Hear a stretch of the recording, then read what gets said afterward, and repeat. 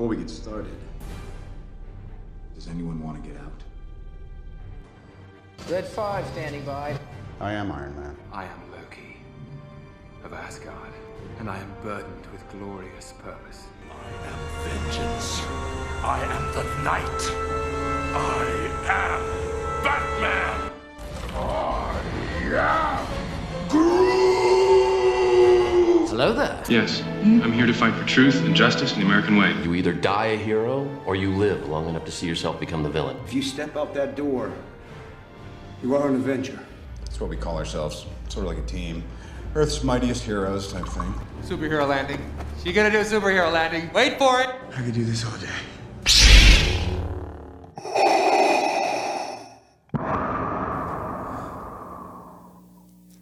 Hey guys, and welcome to Movie Punditry. I am Mike Mahoney, your host, and today we are here to talk about Fast and Furious presents Hobbs and Shaw.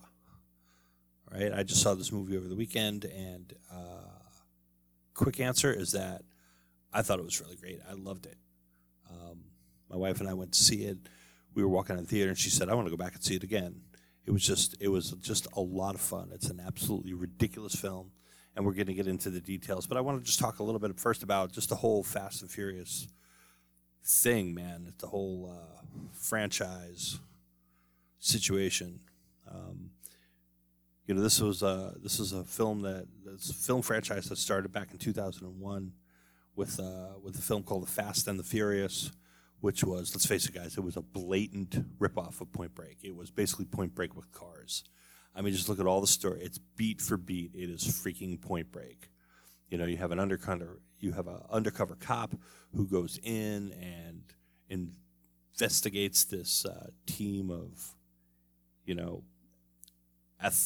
extreme athletics stroke bad guys. In Point Break, they're surfers who rob banks. In Fast and Furious, they're street racers who steal cars and other things. It's the same deal. He falls in love with one member of the gang, and there's a tension there. And then at the end, he lets the bad guy go. Johnny lets Bodhi go. I mean, you could argue that Bodhi was killed by the wave, but nobody saw the body. And at the end, Brian lets Dom go. It's the same movie. That doesn't mean it doesn't work. It just means it's the same movie. Followed up in June of 2003 by the really terrible Too Fast, Too Furious, otherwise known as Tyrese's Folly. Introduced us to a couple of characters. Tej Parker, played by Ludacris, who was actually a lot of fun, and Brian's buddy, Roman Pierce, who was played by Tyrese Gibson. It was okay, but it was not as good as the first film, which is surprising because John Singleton was the director, and this is the guy who directed Boys in the Hood. This is the guy who directed Poetic Justice. This is the guy who directed Higher Learning, and then he comes in and he does this mess. But it is what it is. 3 years later comes Fast and Furious Tokyo Drift, which was a completely different deal. But this is the beginning of the Justin Lin years. Justin Lin did 4 movies in this franchise, and really, I think is largely responsible for kind of bringing this franchise back from the brink. After Too Fast, Too Furious, it was kind of a mess, and Tokyo Drift was a better film. I don't know that you really get to argue that Lucas Black is a particularly great actor, but he did his bit, and it was okay. It was fun. It was exciting. Han Lu, who was brought in as a character here, was brought into the later films, played by Sung Kang. He was really good, and the film was better than the one before it. After that, in 2009, you had Fast and Furious, which is where these movies start getting a little bit better. And then in 2011, there was, of course, Fast Five, which is kind of the rebirth of this whole Fast and Furious franchise, with the addition of franchise Viagra Dwayne "The Rock" Johnson, who comes in as Luke Hobbs, and really, this is one with the safe guys. This starts out in Brazil, moves its way to Miami, and was really so much fun. And the interactions between Vin Diesel and Dwayne Johnson they're a hoot. They're just a ball. Hey, Toretto.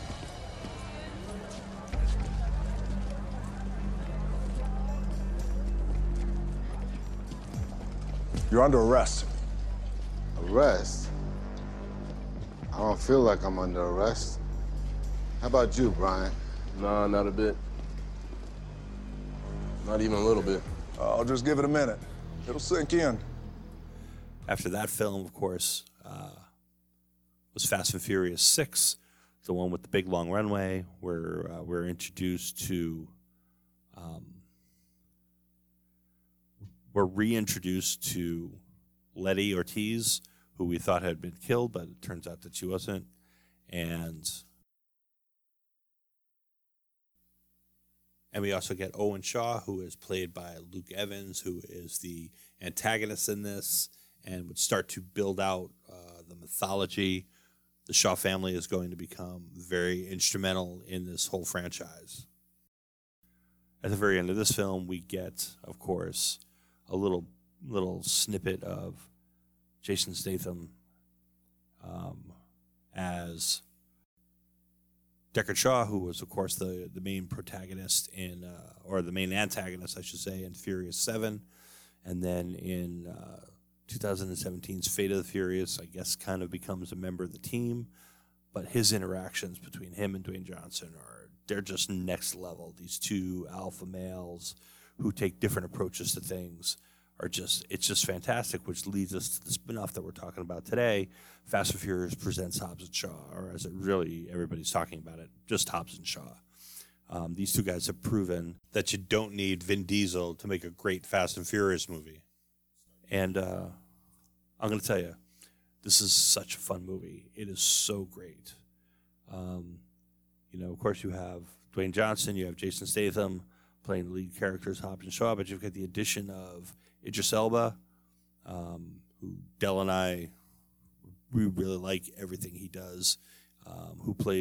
He plays Brixton Lore, who is this kind of rogue MI6 agent. We haven't seen that trope before, and who, without getting real spoilery, this is pretty obvious in the trailer. He gets some upgrades. In fact, in the trailer, he calls himself Black Superman. And the other great addition here is Vanessa Kirby, who you may know from The Crown. She was really great in that, playing Hattie Shaw, who is Deckard and Owen's sister. Hobbs and Shaw and the other Shaw, and they're kind of going. They're getting chased by this Idris Elba character around the world. There's 3 really great set pieces in this film. The first one takes place in London. The second one in the second act takes place in the Ukraine, and then the third one, which is in the kind of the big finale, is on Samoa. And these are really, really well done. The director of this film is a guy named David Leitch, and he was really kind of known for Atomic Blonde a couple years ago and Deadpool 2. And the thing that he does really well is he keeps these action scenes kind of grounded. The problem that we have a lot with action scenes these days is that with all the quick cuts and quick edits and short shots and jumping camera, is that it's kind of hard to keep a sense of what's going on in these films and where everything is. So what David Leitch has been able to do, for the most part, is to keep a sense of geography in these films and keep the narrative moving, but also just keep you grounded as to exactly what's going on. The middle set piece, the second act one, is a bit messier than the other two. It's kind of it's a little hard to follow. It's just kind of seems in some cases to be stunts for the sake of doing stunts, but the other two, especially the third act one, is just tremendous. It's so far overboard. It's so ridiculous. If you've seen the trailer, you've seen it. Helicopters and trucks chained to helicopters, hanging out over cliffs, and it's absolutely ridiculous. And that's the great thing about this movie. This is a movie that knows what it is. It knows how ridiculous it is. It knows how absolutely stupid its premise is, and it doesn't care. And it just leans right into it and says, you want to see ridiculous? I'm going to show you ridiculous. And because of that, it just makes it a lot of fun. And the chemistry between Johnson and Statham and between Johnson and Kirby is really great. These two guys, I would watch these guys all day long. I really hope they make more movies, and I really hope that they do a little bit more with these characters. They are more interesting than the mainline characters in Fast and Furious at this point. I've about had it with Dominic Toretto and his crew, but these two guys, Hobbs and Shaw, I could watch these guys do another couple of movies. There's some really, I'm not going to tell you who they are, but there's some really cool cameos in this film, really surprising ones, and they're really well done. They do a lot of just fun stuff. They take a lot of shots at Game of Thrones, which is kind of fun. They actually took a shot at the Game of Thrones finale, which only came out a couple of weeks ago. So that it was a post-credit scene. I guarantee you they kind of added it at the end after the Game of Thrones finale shot out. But it's just really fun. It's a great movie. I mean, is it going to be smart? No. Is it going to blow you away with its witty dialogue? Maybe it will, because the dialogue is very witty. Are you going to learn something in this movie? You are absolutely not going to learn anything in this movie. But it's fun. It's a great Saturday afternoon popcorn flick, which is when we watched it. Actually, it was Saturday morning, but it's a great popcorn flick. Just sit back, turn your brain off, watch things blow up, watch things drive through walls, watch people punch each other. It's just a lot of fun. So that's it. That's the review. Nothing much else going on. The only other thing that really kind of struck me this week, just a quick note, if you've been listening, then you know that I'm a huge fan of Denis Villeneuve and his films, and I'm really, really looking forward to next year when he releases his Dune adaptation, or at least the first half of his Dune adaptation. And the news came down yesterday that they are moving this film back a month. Off of November next year onto Christmas of next year. It's going to be released, instead of November, Thanksgiving weekend, it's going to be released December 18th, which is a week before Christmas. And I think this is significant. This is not a problem. For one thing, the film is already wrapped filming, and it's already in post-production. So this is strategy for the studio. This is not, we have a big problem and we have to kick it back. It's only a month. But it moves it up against some pretty serious competition, because the other things that are right now scheduled to open this week on December 18th are Steven Spielberg's adaptation of West Side Story and Eddie Murphy's Coming to America 2, or Coming Number 2 America sequel. That's some pretty stiff competition. It wasn't going up against much of anything in November. So this tells me that Warner Brothers has got some confidence in this film. And I would not be surprised if Paramount moved Coming to America 2 off of that weekend and maybe moved it up to November, or pushed it back a little more, because that's a lot of stuff to go up against the week before Christmas. So I'm really looking forward to it. I'm really, really excited about this film, and I think you should be excited about this film. So anyway, guys, that's it. That's it for this week.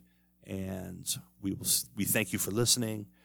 Tell your friends about us, please. Tell one person about us, and hopefully we can continue to grow this podcast. We appreciate you guys listening, and we'll see you next week.